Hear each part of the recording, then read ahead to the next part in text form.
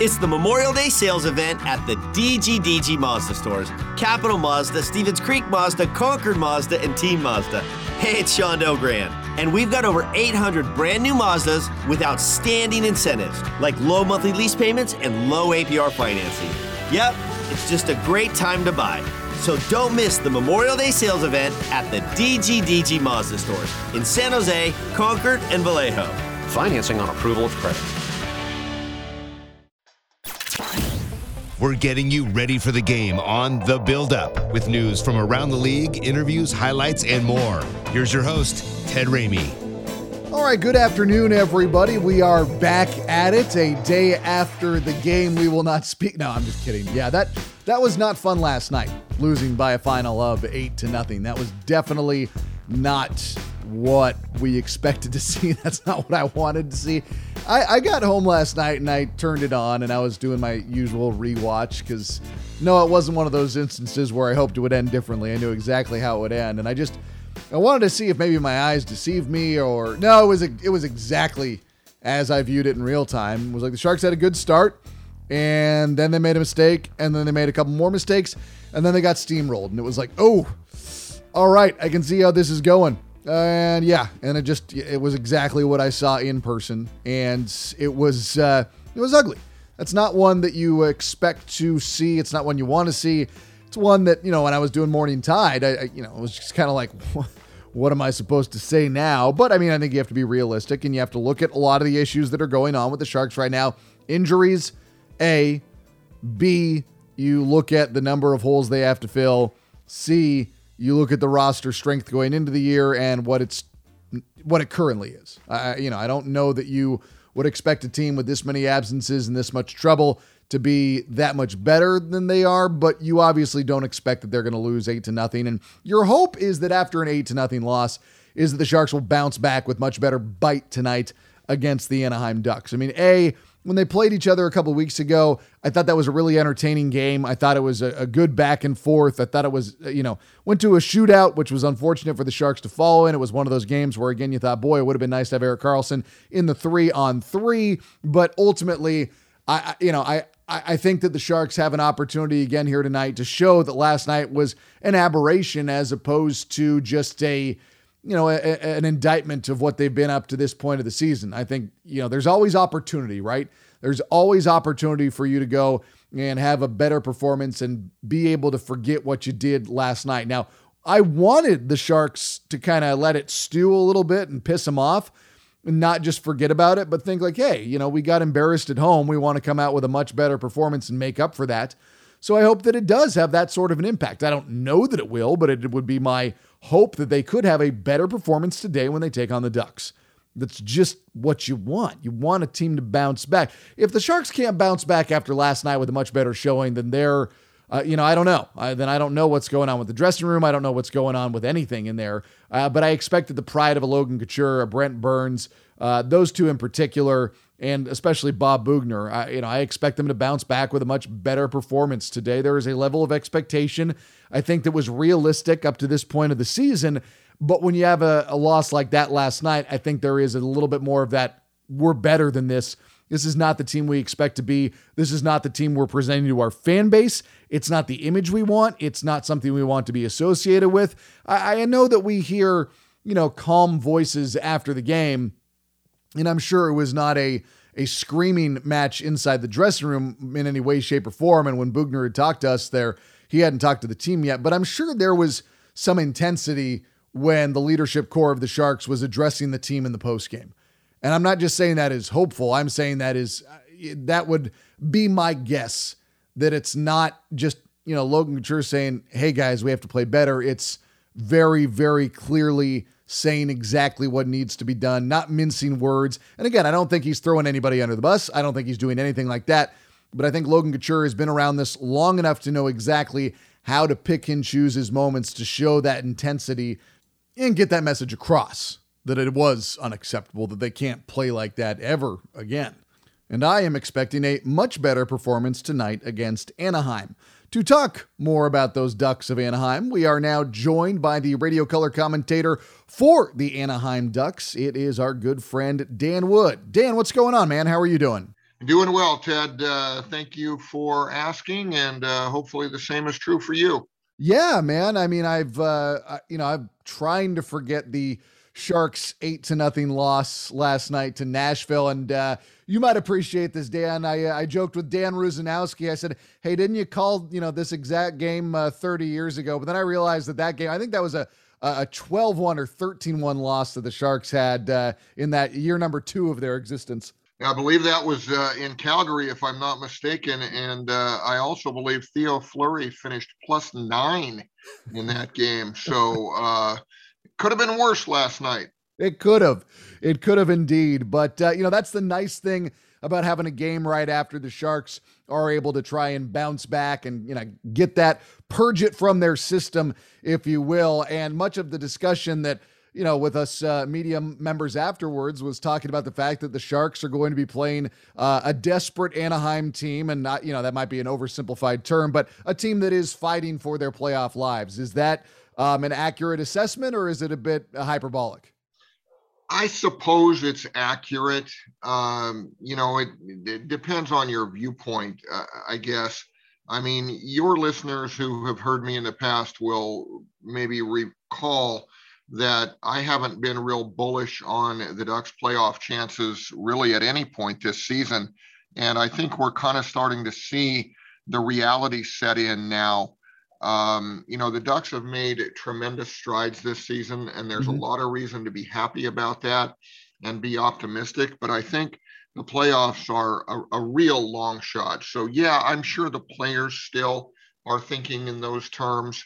But if you look at the math and you look at the upcoming schedule and so forth, I think really for the Ducks, it's more about just continuing to progress and build for the future. If by some chance they get on a streak and the playoffs become a realistic possibility, great. But the thing for me, honestly, Ted, is from a Ducks perspective, playing a team that lost 8-0 the night before, you've got to figure the Sharks are going to come out with an awful lot of desperation tonight. So it might be interesting to compare which is the more desperate team tonight.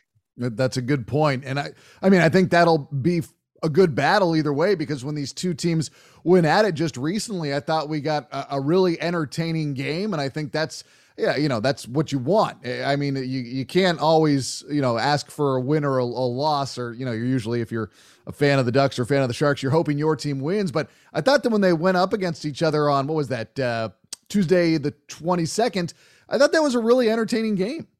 Yeah, I would agree. It definitely was, as Ducks-Sharks games usually are. And, given what we just talked about, the desperation, if you want to call it that, on both sides, I would anticipate something similar tonight.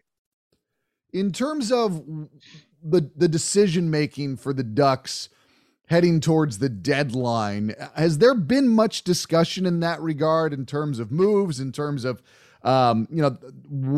where things are trending in that capacity? Well, General Manager Pat Verbeek, who obviously is new on the job, he met with season ticket holders yesterday and more or less reiterated what he has said to the media. And that is that with regard to the three big impending unrestricted free agents, Hampus Lindholm, Josh Manson, and Rickard Rakell, Pat told the season ticket holders that he is trying to re-sign them. Mm-hmm.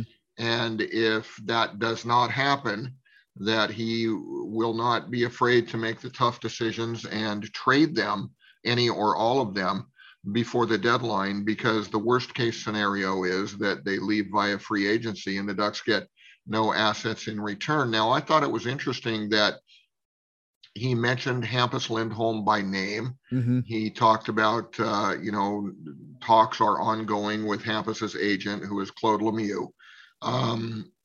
He did not mention Manson and Rakell by name, just kind of lumped them into that group.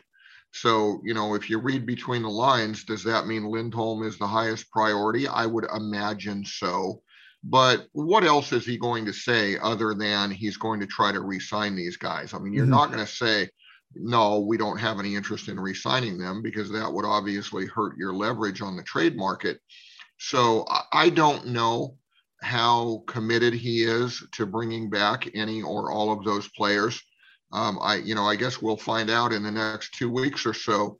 It's going to be really interesting because Hampus Lindholm specifically is a guy that would be extremely difficult to replace. On the flip side, he's a guy who could bring back some significant assets. So the way I look at it, honestly, it's a no lose situation because either Hampus Lindholm, Josh Manson, and Rickard Rakell stick around going into next season, or you're going to have something coming back for those guys. How do you think the fan base would react if there were trades made of those players? Because that's what I'm trying to gauge with the Sharks now. Because I mean, obviously everything centers around Tomas Hertl. That's the big question mark. But I mean, there are other players, in theory, could be moved as well. Well, fans are pretty predictable in that regard. I think they're not going to be happy if some of their favorite players are moved. They never are. Mm-hmm. I mean, there are still people here, Ducks fans, who pine for Frederik Andersen. And, a number of years ago, the Ducks had a difficult decision to make there in terms of choosing between John Gibson and Freddie Andersen because they couldn't keep both. And, despite John Gibson's struggles lately, I think it's been borne out that the Ducks did the right thing there in terms of choosing Gibson over Andersen, even though Freddie is a tremendous goaltender as well. Mm-hmm. But there are still people here who are unhappy because the Ducks didn't keep Frederik Andersen. So there will be, fans unhappy if they trade any of those people now. But as a general manager, obviously you don't think in those terms. You do what you think is best for the future of your franchise. And I'm sure that's exactly what Pat Verbeek will do, as I'm sure it is what the Sharks will do with regard to Tomas Hertl and, some other players, as you mentioned. I think that, though, for the Ducks, though, it feels like there's been much more of a step forward this year in terms of maybe where the team is versus where the expectations were. So I guess my question is that if a move is made one way or another, how do you make sure the Ducks fans don't view that as a step forward for Verbeek? I think that's the hardest thing that I try to wrap my head around, and just to make it look like it's continual steps forward as opposed to not being more of a longer term thing. And I don't know, maybe you can't send that message. Well, I think Pat Verbeek is looking at it in terms of, this being what he called the middle of a rebuild, not the beginning stages. Mm-hmm. And given where the Ducks have been the past 3 seasons and where they are now, I think it's pretty clear that, they are moving forward and anticipating improvement immediately.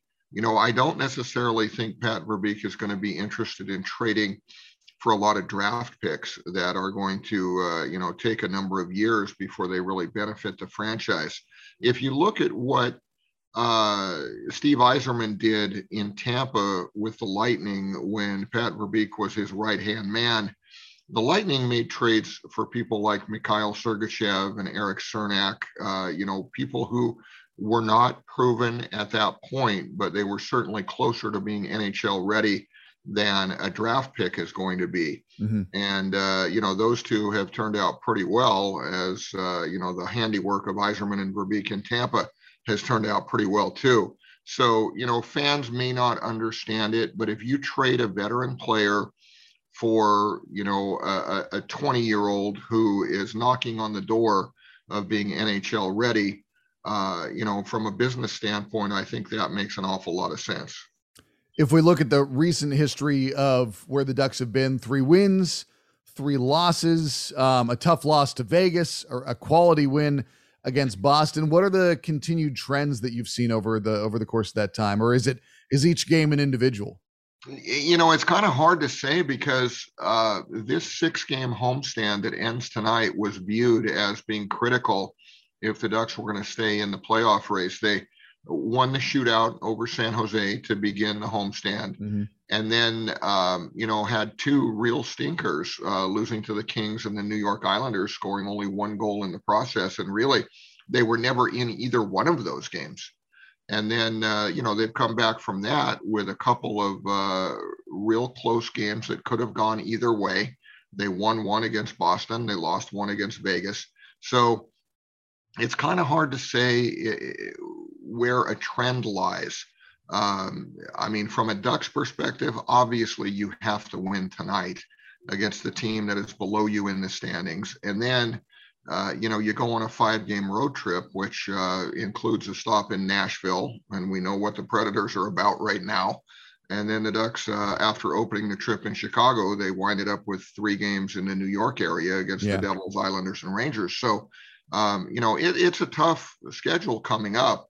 And I guess really it's the old cliche, Ted, take them one game at a time and, see what happens after that. It is very true. And yeah, that is a tough stretch, because then when you come back home, it's Panthers and Predators immediately. So it's that's a bit of a gauntlet. The Sharks, they've been through the same, obviously. Just one last for you on Trevor Zegras. How is he, in your opinion, handling his surge to, promos talk about him now for the NHL. There's I can't remember which one I saw it, but it was another highlight reel play from Trevor Zegras. And it's like, that's pretty fast. And that's great. Obviously you want to have a player that has that type of an impact and people talk about the plays he makes, but is there, that's a lot for a kid to suddenly be thrust into. It absolutely is. And I always have a little bit of concern about that. I remember when the Ducks were coming off their Stanley Cup win in 2007 and the NHL media tour before the next season, the Ducks sent Ryan Getzlaf to that. And at the time, he was coming off his first full NHL season. And I remember thinking, wow, are you really going to put this young guy in the fishbowl here? And, I didn't necessarily know whether that was wise. And with Zegras, you can ask the same question. The one thing about Z is he really relishes, or at least seems to relish, all of the attention and all of the pressure being on his shoulders, as evidenced the other night when he scored the game-winning goal on the power play in the 20 seconds left, whatever it was, against Boston. He loves being under the microscope, and his personality is such that I don't know that this is going to be detrimental for him. Ryan Getzlaf at the same age was a markedly different person than Zegras is. So I suppose if Zegras' career doesn't pan out the way everyone here hopes it will, you might look back someday and say, well, maybe the Ducks threw too much too soon at him. But he's a different breed, Trevor Zegras. And I don't know that any of this attention or, the demands on his time from the media and so forth, I don't know that any of that is really going to bother him. Yeah, well, he's fun to watch. I will give him that much. And if he can handle it all, then man, he's a star. I mean, he already is a star, but now, it can get to next level if he keeps on making the type of plays that he does. Well, Dan, I appreciate your time as always. Love chatting it up with you. Have a great broadcast tonight, and we will see you again on the 26th of March. That sounds good, Ted. Looking forward to coming back to San Jose. Dan Wood, everyone, the radio color commentator for the Anaheim Ducks. Always a pleasure talking with him as we get ready to go for today's game against the Ducks. And again, it's all about the bounce back. Can the Sharks put that awful game behind them last night behind them and come out with a better performance against the Ducks? And I'm hopeful that they will. I don't know that they will, but I think at this point, even though hope is not a strategy, you have to think that these guys are going to want to make atonements for what happened last night. And I would bet that all of them went to bed last night not feeling very good about that one, wanting to make up for it in terms of play, wanting to give themselves a better performance, and hopefully that's what we will get tonight. Now, a little bit of news on the San Jose Sharks. James Reimer has been placed on injured reserve, and the Sharks have recalled defenseman Santeri Hatakka from the Barracuda. So, they are giving themselves more options going into this game. And hopefully, we will get to maybe see a little bit of Santeri Hatakka, because I liked what we saw from him back when he came up in the stretch of the season when the Sharks lost 7 regulars due to COVID that started right the day before Halloween. His play, I thought that I liked what I saw from him, and I wouldn't mind seeing more, and I wouldn't mind seeing just some fresh legs out there for the Sharks. I don't know if that's what they plan on doing, but we'll see how it goes. And ultimately, the Sharks need all the energy and all the vibe they can get. And, I liked what Dan Wood talked about, that while the Ducks are definitely going to be in a bit of a desperation mode themselves, with the Sharks wanting to bounce back from an 8-0 loss, are going to be playing like madmen themselves. So, should be a fun one tonight as the Sharks and the Ducks do battle at 5. Again, our pregame coverage starts at 4:30 right here on the Sharks Audio Network with Dan Rusanowski. For the San Jose Sharks, I'm Ted Ramey signing off.